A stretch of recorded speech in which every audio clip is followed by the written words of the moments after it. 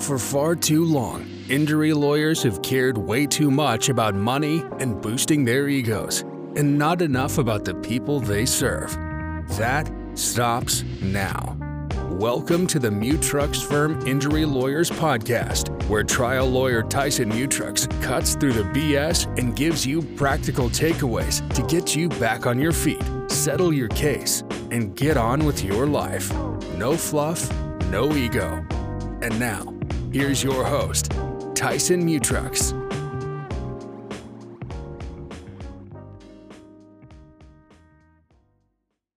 Hey everybody, Tyson Mutrux here again, and today I want to talk about settlements at the last minute, because this is something that can get concerning for clients.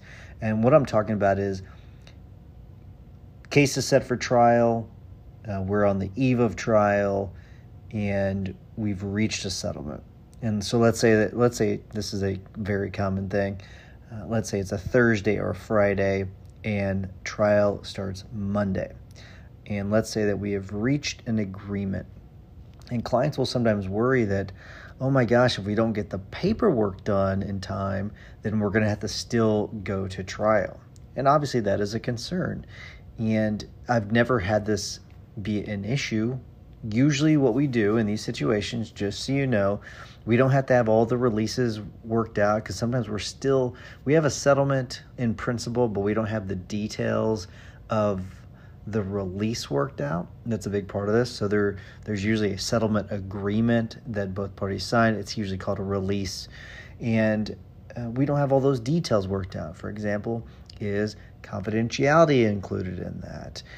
That's a really big factor, because confidential settlements are taxable, right? So we want to make sure we know that stuff. And frankly, we don't like to agree to confidential settlements. Have we agreed to confidential settlements? Yes, whenever it's been in the best interest of our client. Do we like to do it? No. But those are the details that we want to work out. In that situation, we file a memo with the court just letting them know, Judge, we are passing the case for settlement. And what that'll do is it'll keep the case on that judge's docket, or as the cases in the city of St. Louis go, those are on a more of a centralized docket. And in those situations, what happens is those cases will be put back into Division 1, which is more into the centralized docketing system. And what we do is it basically goes back in the hopper until we get the case resolved when it comes to the settlement agreement. That's what happens. You don't have to show up for trial on that Monday. What the attorneys will sometimes have to do is show up, especially whenever we reach an agreement either late on a Friday or over the weekend. The attorneys will show up to court on Monday, make an announcement to the judge, letting the judge know, Judge, we've reached an agreement. No need to call a jury down. We've got this worked out. We don't like to do it that late in the game, but sometimes it just happens that way. Sometimes we're calling their bluff and letting them know, hey, we're ready to try this case. And unless you offer the money, guess what? We're going to try it, because we're trying to get the amount that our client deserves, the amount that's actually going to compensate them for their damages.